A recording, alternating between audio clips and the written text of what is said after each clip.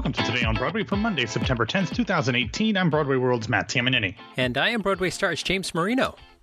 James, it's Monday, which means yesterday you had a new episode of This Week on Broadway.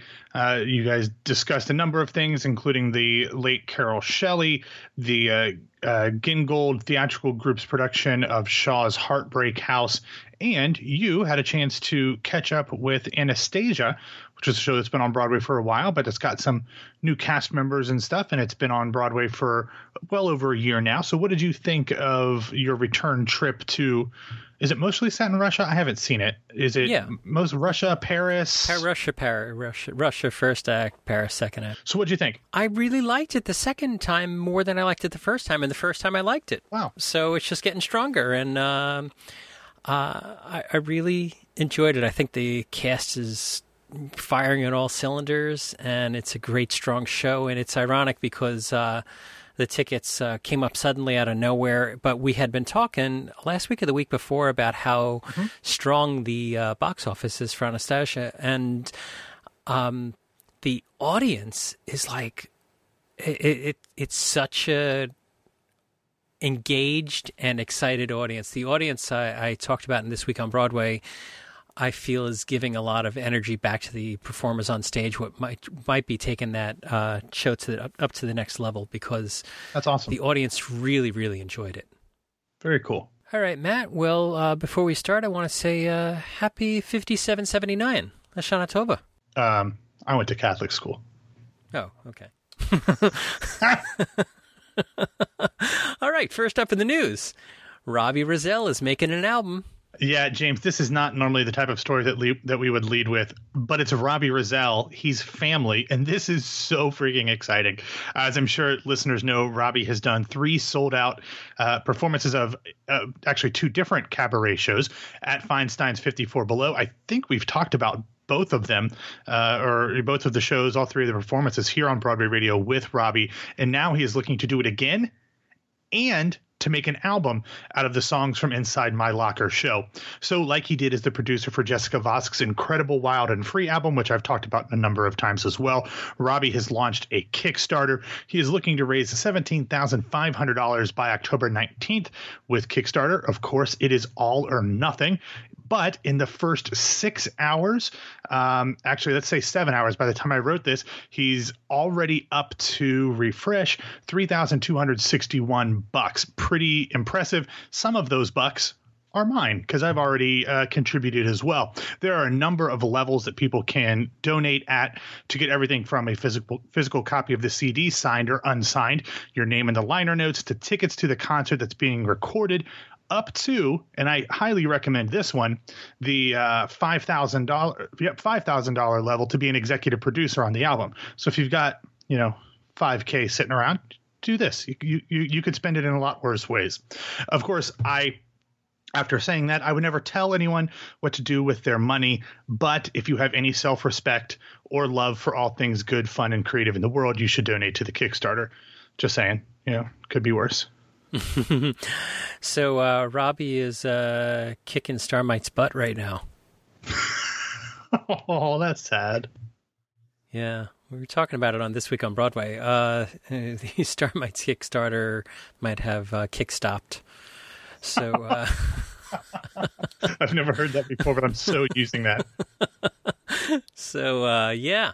And Robbie is family, so if you don't donate to the family, expect a phone call from me and Matt. All right? That's where your horse head in the bed reference would have come in very well. Ah, yes. I'll have to cut that out of the one from last week and put it in here. All right. What do we have in this week's theatrical schedule? Okay, James, before we get started on what's coming up, yesterday we do want to mention that the second stage Broadway premiere of Young Jean Lee's Straight White Men closed at Broadway's Helen Hayes Theater on Sunday. Congratulations to everyone involved with that show. Now onto what's happening this coming week. First up, the North American premiere production of Connor McPherson's Girl from the North Country will begin performances at the Public Theater on Tuesday. This musical features the music and lyrics by Bob Dylan and stars Mark Kudish, Mar Winningham, Caitlin Houlihan, Todd Almond, Stephen Bogardus, Sidney James Harcourt, and more, and will run through December 9th off Broadway, and then I predict will transfer to Broadway in the spring. Mark it down. Also on Tuesday, the world premiere of the musical adaptation of Tootsie will begin performances at Chicago's Cadillac Palace Theater, where it will run through October 14th, ahead of a Broadway transfer to the Marquis Theater, beginning performances on March 29th. The show stars Santino Fontana, Lily Cooper, Julie Halston, Michael McGraw, Reg Rogers, Sarah Stiles, John Baleman, and more. Back in New York, on Wednesday, the MCC New York premiere of Jen Silverman's show, Collective Rage, A Play in Five Bettys, will officially open, having already extended through October 7th. Starring Dana Delaney, Leah Delaria, Adina Verson, Anna Villafañe, and Shantae Wayans, the show introduces 5 very different women, all named Betty, in a play that, quote, invites us all to be a little braver, live a little louder, laugh a little harder, and unleash your inner Betty. Really excited to see the reviews on that one. That sounds really fun. Then on Friday, there are 2 world premiere musicals officially opening out of town. First, though not chronologically, the Huey Lewis and the News musical, The Heart of Rock and Roll, will open at San Diego's Old Globe, and then actually earlier in the day, I'm assuming, Pamela's first musical at Two River Theater in New Jersey. The Heart of Rock and Roll stars Matt Doyle, Katie Rose Clark, Patrice Covington, Paige Foray, F. Michael Haney, Lindsay Nicole Chambers, and more, and is scheduled to run through October 21st. And James, I really hope this one is good because I want this to come to Broadway just because Huey Lewis's music is so fun and so happy. I feel like we could use that. And I love these people in this cast. But anyway, out of New Jersey, the decades delayed premiere of Pamela's first musical will officially open on Friday as well. As we've talked about before, this got delayed a long time ago because 2 of the show's creators passed away before it had an official production. Has a book by the late Pulitzer Prize and Tony winner Wendy Wasserstein, and now Tony winner Christopher Durang is assisting as well. Music by the late Tony winner Cy Coleman and lyrics by Tony winner David Zippel. The show stars Carolee Carmello, Andrea Burns, Howard McGillen, Nick Searley, Sarah McKinley Austin as Pamela, and more, and is directed and choreographed by 10-time Tony nominee Graciela Danielle. The show is based on a 1996 children's book, also by Wasserstein, about Pamela's first trip to see a Broadway musical, and the show is slated to run through October 7th. And finally, on Sunday, where 3 Broadway musicals will officially close, Carousel at the Imperial, SpongeBob SquarePants at the Palace, and Getting the Band Back Together at the Belasco. So far, we only know that Ain't Too Proud will move into the Imperial in the spring, and reportedly billions of dollars worth of renovations will happen at the Palace. No official word on what could move into the Belasco, since James and I were both wrong about Be More Chill going in there, or if something short term will take over the Imperial before the Temptations move in. What if in the Belasco, you and I will get a Carousel revival there? With a different director? With let's say a more traditional Carousel. Same cast, just to, yeah. That would be fun. Loved the cast. Let me be clear here. Loved the cast. Not so much a fan. Okay, Matt, what else we have in other news? All right, breaking right before we started recording, on the heels of a new report from Ronan Farrow and the New Yorker, CBS CEO Les Moonves has resigned. As we've talked about before, it's not likely to impact the Tonys' place on CBS, at least through the current contract, which was recently renewed. But James, I know you have doubts as to whether the ceremony will be on network TV when that contract expires, whenever that is, or maybe they'll even, buy it out or something. I predict that the Tony Awards have 3 to 5 years left on CBS. Ouch. That's it. Done. I think the contract will be bought out or buried or gotten out of somehow. There's got to be an out, and I don't think that with Les gone at CBS, I do not foresee the Tonys on CBS. And that sucks in a lot of reasons because we want this to be on network TV. But man, I don't love the way that they produce it, so I wouldn't mind if it was on like PBS or something. But so here's my thought. Yeah. And we might have to pause here so you can pull up the information because I meant to ask you this earlier. Do you know how many tickets were sold on Broadway last year? It appears that the attendance total reached 13,792,614 people. All right. So just for round numbers here, let's say there's a $1 Tony Award fee on every ticket. It's $14 million.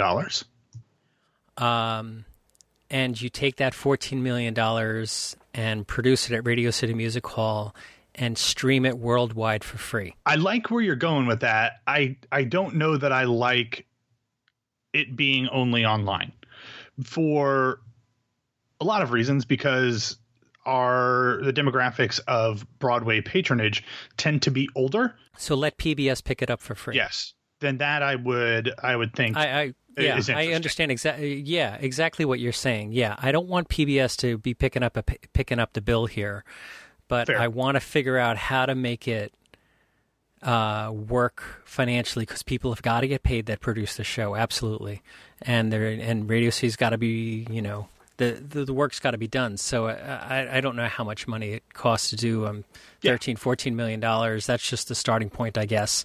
But if we had a $1 Tony Award fee on all tickets, we could make it available globally to anybody who wants to get it OTA or over the air or online for free. But I don't think you can charge people to watch the show the way that CBS is charging people online to watch it. Yeah, that's a weird thing. What they do every year is they put the performances and the different parts of the stuff or parts of the show on YouTube for like a month or 2 months, whatever, and then take it down, and then you've got to pay unless you find some bootleg thing, and then CBS takes it down.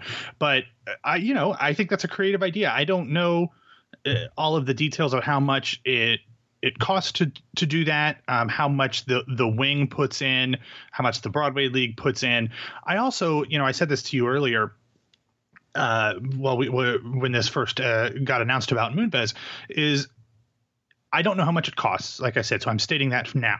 But I would imagine that the ratings that it gets on a Sunday night in the beginning of June, in the beginning of summer, they're probably not horrible review or ratings, compared to what they would be doing on a normal night. Now, granted, it costs a lot more to produce that, so they're not getting as big of a return. But the thing about the Tonys ratings has always been that they appeal to a higher socioeconomic demographic, meaning that advertisers will be more likely to spend money on that program. So I'm not 100% sure that it is as much of a loss as we think it is, because the ratings aren't great compared to Big Bang Theory or something else on CBS. So it might have a little bit more value just because more high end items can advertise.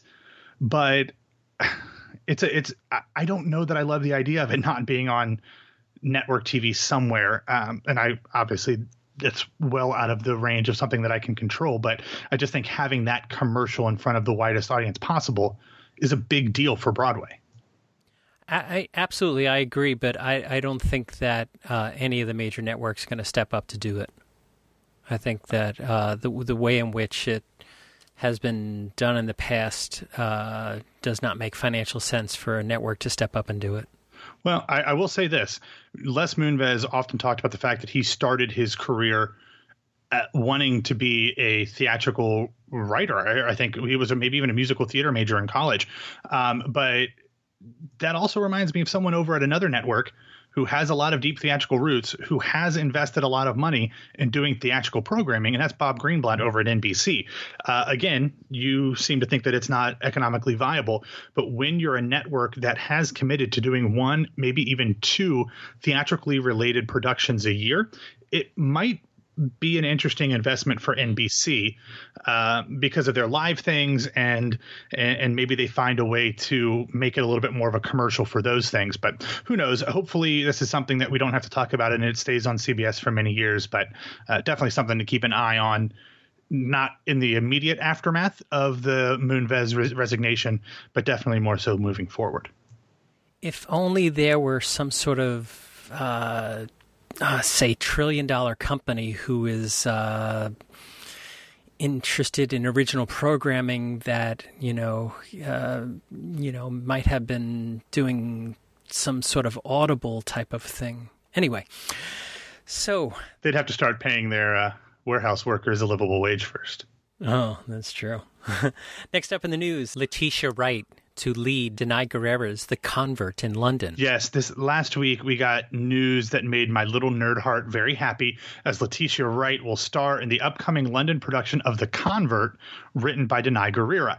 Why that makes me so excited is because Wright plays Shuri, the younger sister and technology expert to King T'Challa in Marvel's Black Panther, while Guerrera plays Okoye, the leader of Wakanda's all-female special forces, the Dora Milaje. So they are co-stars in the Black Panther movie and two of the most fun parts of that film, which I absolutely adore. Letitia Wright gets all of these one-liners, while Denai Guerrera's facial expressions are some of the best things. There's a video online about her facial reactions to other people. It's amazing. Anyway, the show will begin performances at the Young Vic on December 7th. Wright is unbridled joy and happiness in Black Panther. And while Guerrera's story about an African refugee just before the turn of the 20th century who finds herself working for a devout Catholic priest is probably not going to have as many one-liners as Shuri had in the film, I have no doubt that Wright will be wonderful. And James, as we are recording, the second night of the Creative Arts Emmys are being held. And so far, I'm going to hit refresh here. By my count, it looks like Jesus Christ Superstar Live has won 5 so far. And I might be a little bit delayed. Everything from outstanding production design, lighting design and lighting direction, outstanding sound mixing, outstanding live variety special, and outstanding technical direction, camera work, video control. If I'm doing this correctly, outstanding live variety special should mean that the producers, which included Andrew Lloyd Webber and John Legend, get Emmys. And again, this is all happening while we're recording, so I haven't had a chance to check that. But if I'm thinking about this correctly, that's means that John Legend is now an Emmy winner as well as a Tony, Oscar, and Grammy winner. So he should be an EGOT winner now. So there you go. The production will be up for other awards at the 70th Annual Emmys a week from tonight, Monday, September 17th, including Legend, Sarah Bareilles, and Brandon Victor Dixon in acting categories for a limited series or movie. Wow. Actually, hold on. DKC and O&M just sent out a press release that Andrew Lloyd Webber has achieved EGOT status. They probably don't rep John Legend, but I believe he has as well. But ALW, now an EGOT winner. Oh, it says fellow Englishmen John Gielgud, Audrey Hepburn, and now Tim Rice and John Legend, who both received Emmys tonight. There you go. Jesus Christ, yeah. So DKC O&M did breaking news. Oh, very nice. All right, Matt, why don't you get us out of here? All right, thanks for listening to Today on Broadway. Follow us on Facebook and Twitter at Broadway Radio, and you can find me on Twitter and Instagram at BWWMatt. And my name is James Marino from BroadwayRadio.com and BroadwayStars.com. Thanks for kicking off your week with us, and Matt and I will be back and talk with you tomorrow.